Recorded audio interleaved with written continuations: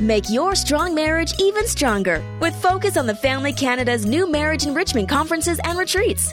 Based on the proven, biblically based principles that come directly out of the Hope Restored Marriage Intensive Counseling Program, these principles provide couples with practical tools to create a more vibrant, intimate, and loving marriage.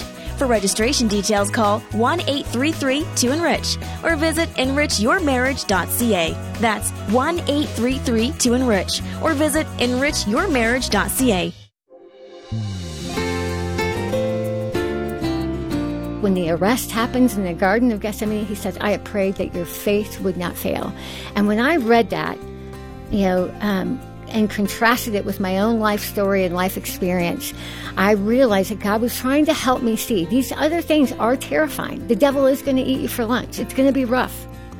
But I have prayed for you, and don't forget that what is most at stake here isn't your health, it's not your family, it's your faith. Well, that's Michelle Couchette, and she's with us again today on Focus on the Family. And thank you for joining us. Your host is Focus President and author Jim Daly, and I'm John Fuller. John, it's such a pleasure to have Michelle in the studio again today. She has weathered some major storms in her life, and her faith has been tested probably like few others. But she has chosen to cling to God. That's a good way to describe it, and to trust Him every step of the way. And it's inspiring. And I think she would tell you He has carried her through these dark areas. Last time we discussed the first few of the 10 practices Michelle has identified to build a stronger, lasting faith: lament, humility, relinquishment, and contentment. Just really good stuff. And if you missed part 1, get in touch with us. Go to the website. You can download it or get the app for your smartphone. But you should listen. It was really deep and helpful. Today we're going to dive back into those practices and help you get a strong grasp on a faith that will sustain you through difficult times. Who doesn't need that? Yeah, this is encouragement from Michelle Couchette, who is the mom of 6. She's married to Troy, and she writes and speaks. She's a very busy person, very deep in her faith. She's written a terrific book that is really the foundation for our conversation. It's called A Faith That Will Not Fail, and we'll recommend you get a copy of that from us. The details are at focusonthefamily.ca, or give us a call, 800, the letter A, and the word family. Michelle, welcome back. Thank you. I'm so glad to be back again. Yeah, thanks. And, man, for those just joining us that haven't had a chance to go get the app for the smartphone or go to the website and listen to part 1, just recap medically what happened with you and the cancer that kept coming back. Yeah, so when I was in my 30s, I was diagnosed with squamous cell carcinoma of the tongue, cancer of the tongue, which, again, I had no idea even existed. And I was a very healthy mom, a non-smoker, very active. So there was really nobody could explain to me why I had it. And then over the 4 or 5 years following, it came back 2 more times. And the most significant of which left me with a permanent functional disability. They took out 2/3 of my tongue, multiple other incisions, removal of lymph nodes, my submandibular gland, all of that. But very literally, they had to take me to the brink of death in the hope of maybe saving my life. Yeah. And it was a year-long, grueling process that took me about 2 years to come back from. I mean, it's hard to even describe. To crawl back from, yeah, probably. I mean, yeah, and I'm still not even 100%, several years later. So. But you've been cancer-free for how many years? Oh, gosh, 7-8 years now? Yeah, isn't that which is amazing? A praise. I mean, I shouldn't be here, and I know that every day. Wow, isn't that something? Let's move on to these 10 practices. We covered several last time. The next one in the lineup that I wanted to get to was shalom. And that, again, you have picked some really interesting practices like last time, you know, relinquishment and lament.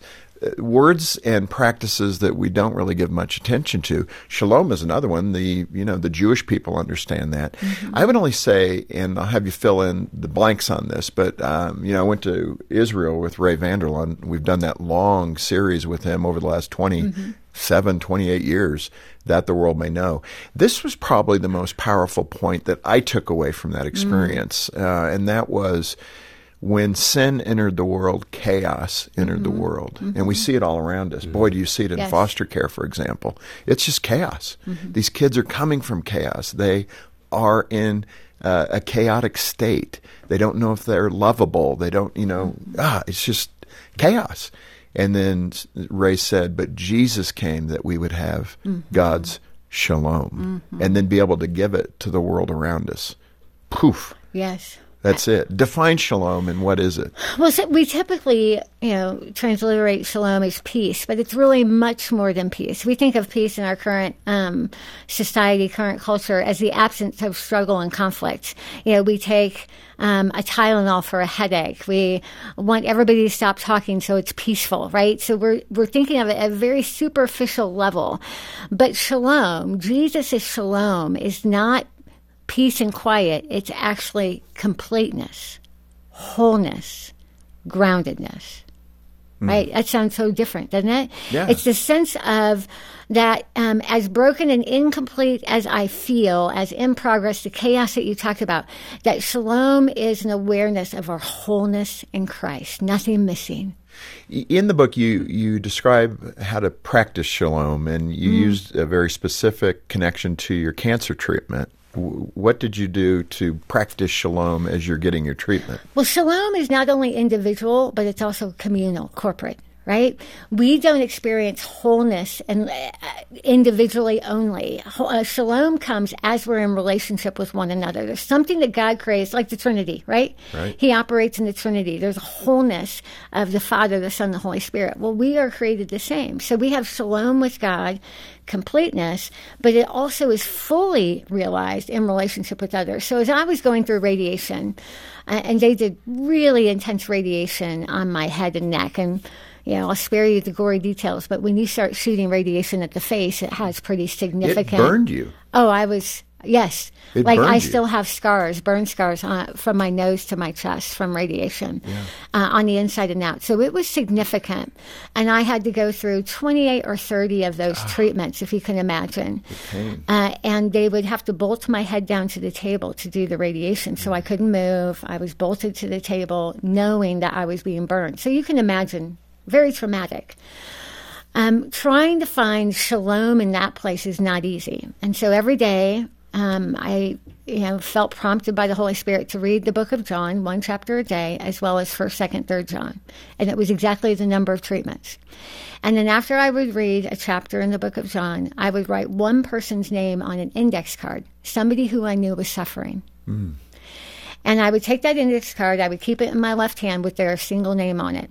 And I would lay it on my leg. And as I was bolted to the table getting these treatments, I would pray for that person on the card. And all of a sudden, my individual suffering became a way for us to participate in the suffering of each other and experience the wholeness of God's presence, that we're all together in this and God holds all of us. It's hard to even describe, but something kind of otherworldly, just beautiful happened in this place of horrific pain that helped me to know, one, that I'm not alone, but I can still, even at this place, reach into the suffering of somebody else, and we can experience something of God there. Yeah. It ministers to me to hear this. Jean and I, she's had 2 deaths of siblings in her family, and it's been really rough, a lot of grief. And I remember, trying to encourage her, because given my background, I'm kind of look forward, pick yourself up by your bootstraps, let's go. What choice do you have? So you might as well kind of just move forward. And she was so good at saying, Jim, not everybody's wired like that. Yeah, I need true. to sit here and grieve. Can you do it with me? And that was a big challenge for me, because I don't do that well. To just stop and go, okay, I need to grieve this. I'd rather sweep it under the carpet and just kind of joyfully keep going down the road. Speak to that contrast. And for those of us that want to be happy-go-lucky kind of in our attitude because we think that's deeply spiritual, what we're missing when we don't stop to grieve. The whole story of the gospel is the story of humanity experiencing a disconnecting relationship and God determining to redeem that relationship by connecting, right? That's the whole message, is that God, he could have just moved forward too, right? Yeah. Well, just move forward, deal with it. And he stopped. And through Emmanuel, God with us, sent him to enter into our human experience in the pit that we're in, okay? as a mom of foster adoptive kids with a history of trauma, I know, the science and research says the biggest indicator of adult health from a child who has early childhood abuse neglect is the presence of one stable, significant other willing to enter into it with them. Well, that's exactly the gospel message, right? Exactly. Right? So I look at Jesus's model of that for those who want to just move forward. The cross, I keep coming back to this, but it really is all summed up into that. Jesus entered into our suffering. He didn't say, pick yourself up by the bootstraps and get your act together. I've saved the world. Come, you should be fine. He entered into the suffering with us, and he suffered so we would know we are not alone in our suffering. Right? So if Jesus, God himself, could lower his, eternal optimism, you could say, to enter into the places of our pain, and he did it knowing that's the only way that we could have healing, then we've got to slow down too and enter into that place with others. That's really good. Yeah, perspective from Michelle Couchette on today's Focus on the Family. Michelle, it makes me think of your phrase about we're made to be whole. That's our heart for you here, and certainly we have a team of caring Christian counselors. We'd offer them as a resource to you, and of course get a copy of Michelle's book, which covers in more depth all of these points that we're talking about. It's called A Faith That Will Not Fail, 10 Practices to Build Up Your Faith When Your World is Falling Apart. Our number is 800, the letter A, and the word family. This Focus on the Family broadcast will continue in just a moment.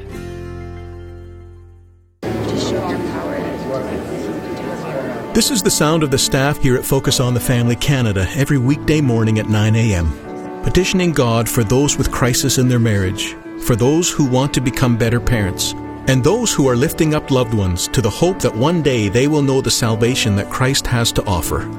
We'd love to hear from you too. Call us today with your prayer requests at 1-800-A-FAMILY or email us at prayer@fotf.ca. Focus on the Family Canada is celebrating 40 years of ministry in Canada. Since the beginning, we focused on helping Canadians nurture, protect, and invest in their families so they can thrive.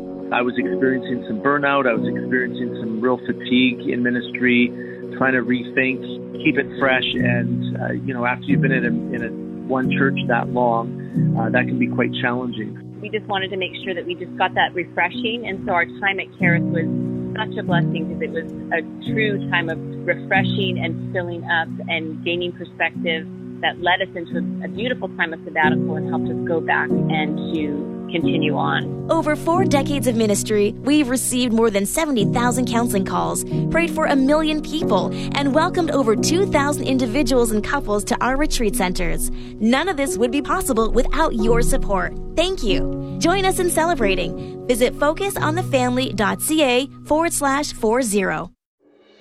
Thanks for listening to Focus on the Family. Let's resume now with the balance of today's programming.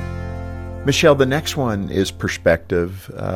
That's a really important one. Perspective kind of sets you up emotionally, spiritually, physically for what's in front of you, the challenge or the victory, whatever it might be. Perspective. Describe that. And I think you had a trip to Cabo.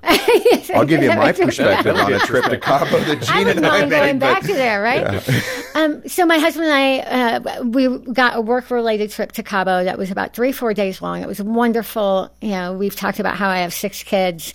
I was telling a friend the other day, I've had teenagers in my house for like 18 years now. I just need everybody to send me sympathy cards, right? Yeah, there we go. So we got a few days in Cabo, and when we had a shuttle take us to our resort, and for these 3-4 days, all we saw was our resort. I mean, we had drinks with umbrellas in them, we had beach chairs, we had the view. It was lovely. Just paradise. Just stunning paradise, right? And then the day came for us to head back to the airport.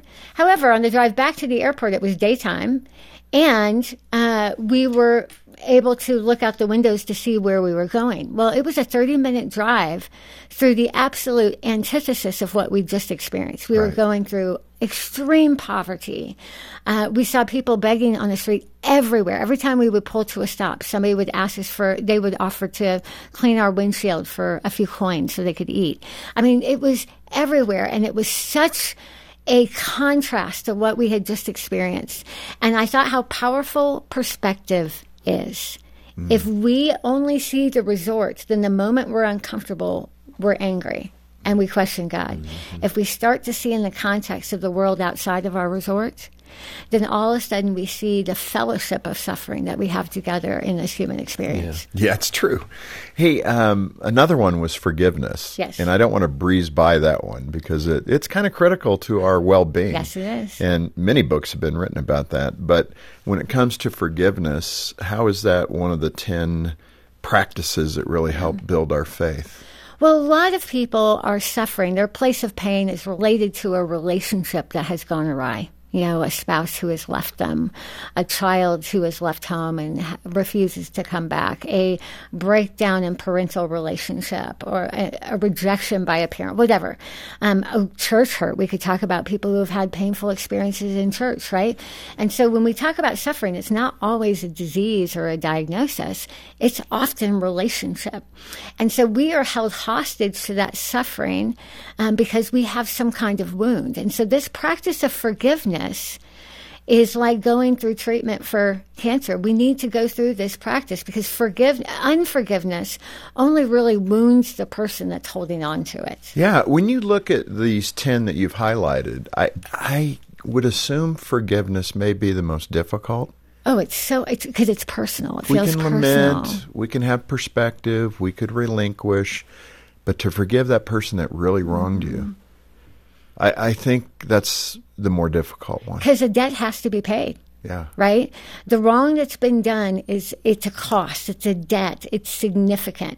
And somebody has to pay that. And we want the other person to pay for that.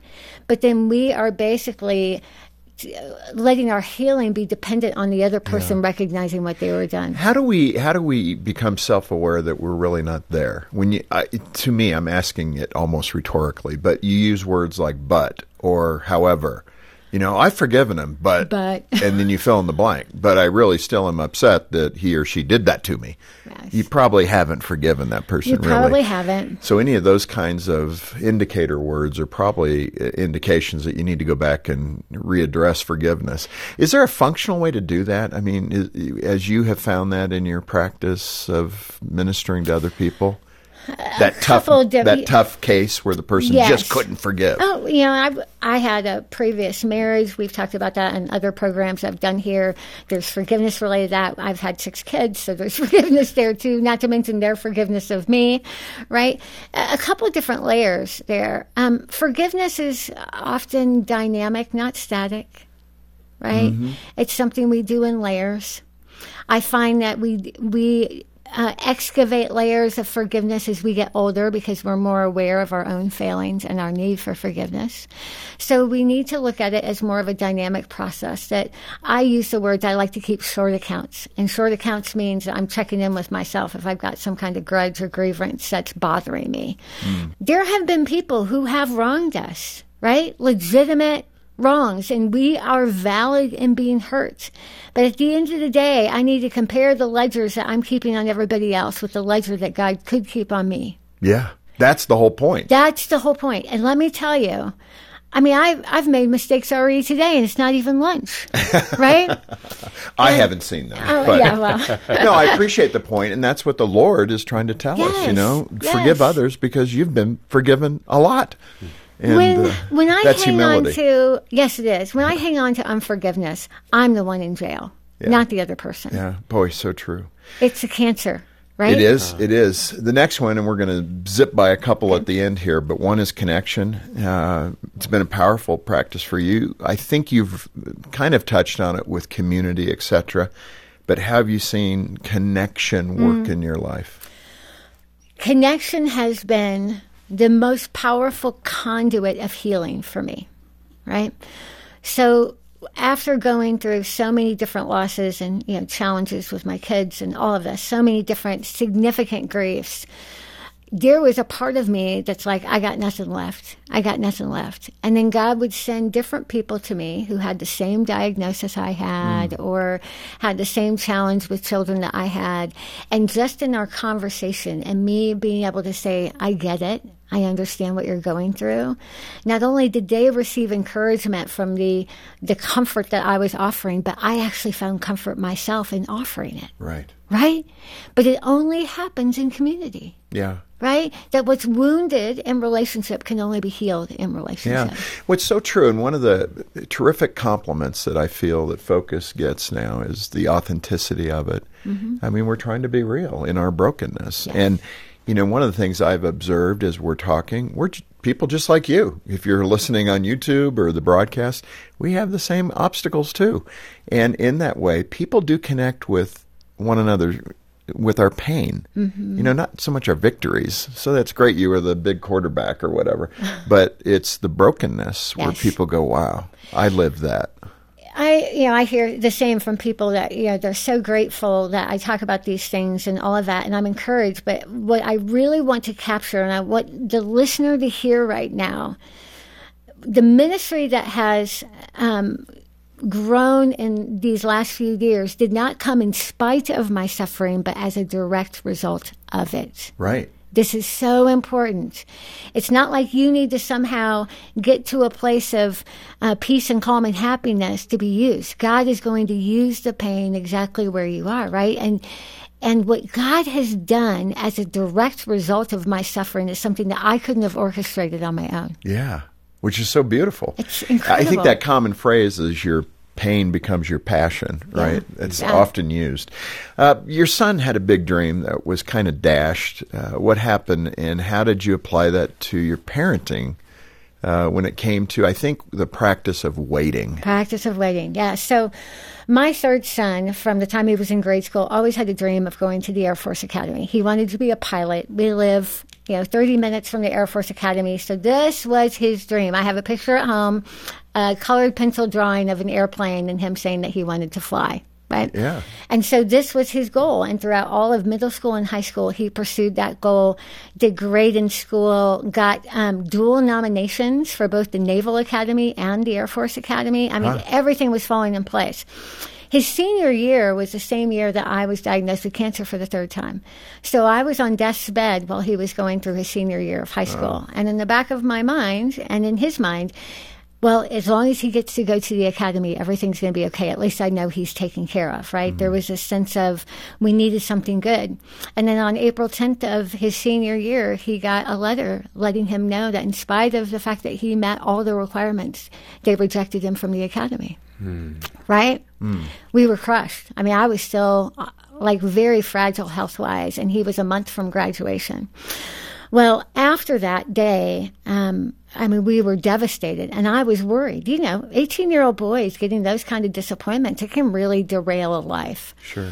And we weren't sure what was going to happen, and we prayed and prayed and prayed. Well, the next morning he got up and he came downstairs and he said, well, I'm not going to the academy this year, but I can try again. Over the next 7 years, he enlisted in the Air Force. He did tech school, became a mechanic on the flight line, was stationed in England, had a deployment to the Middle East, and continued to try to build his resume and reapply to the Air Force Academy. Right? Yeah. He comes back from his deployment, and within about a month or two of that, he got pulled into his supervisors, the officer in charge of the whole base. And he walked in there as just a lowly airman. And his officer told him, Jacob, I have good news for you. You've gotten into the United States Air Force Academy. Wow. 7 years later. Wow. Right? That's a bit unusual, It too. is. So he came back, went to the Air Force Academy, and a year ago right now, he graduated. And actually, it was 7 years from the day of rejection and the day of graduation. And he graduated from the United States Air Force Academy. He's going to be a pilot. He's getting ready to go to Shepherd, and he'll So his dream's be a pilot. fulfilled. His dream has come true. But there was a 7-year period of not knowing how the story would end, right? And one thing we kept telling our son during this process is keep your eye on the prize. Keep your eye on the prize. Keep your eye on the prize. Now, the translation to our faith journey is this. Not everybody's going to get their dream come true in this life, right? And there's a lot of waiting in between. But the key to reaching the promised land, the dream, is to keep your eye on the prize.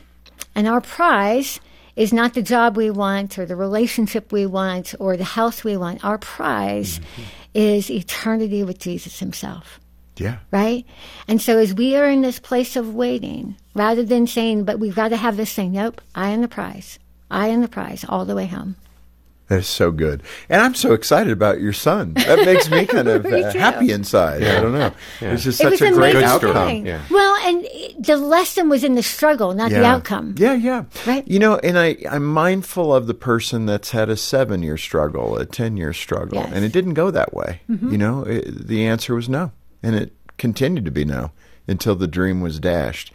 And I think right here at the end, what is that word of wisdom you have for them as they continue to kind of, you know, struggle upstream? Sometimes, as we are going through our challenges, and I mentioned this before, we're so caught up in the outcome that we've lost sight of the ultimate promise. Part of our challenge as humans in this human experience that believe in Jesus is to hold the reality of this life in one hand and the promise of future reality in the other hand, and see them both as equally real and true. That this current reality isn't more real than what's coming. The best is yet to come. Not long ago, I heard Jill Briscoe speak at an IF gathering, and I wrote down what she said. She said this at the end of her talk. I wrote it down on the inside of my Bible, and I've been reminding myself of it because it's very, very simple. And this has kind of become somewhat of a motto for me as I walk through life. And she simply said, you go where you're sent, you stay where you're put, you give it what you've got until you're done, all the way home. What a great place and a reminder to end today. Thank you, Michelle, for all the wisdom that you've brought. What a great book you've got. And I hope people will get in touch with us. A faith that will not fail. That's the goal, no matter what the storm is. No matter what. Being Peter on that lake, right, with Yes. that big storm kicking around, that you can stand there and say, okay, Lord, Yes. together we've got this. Help me get through it.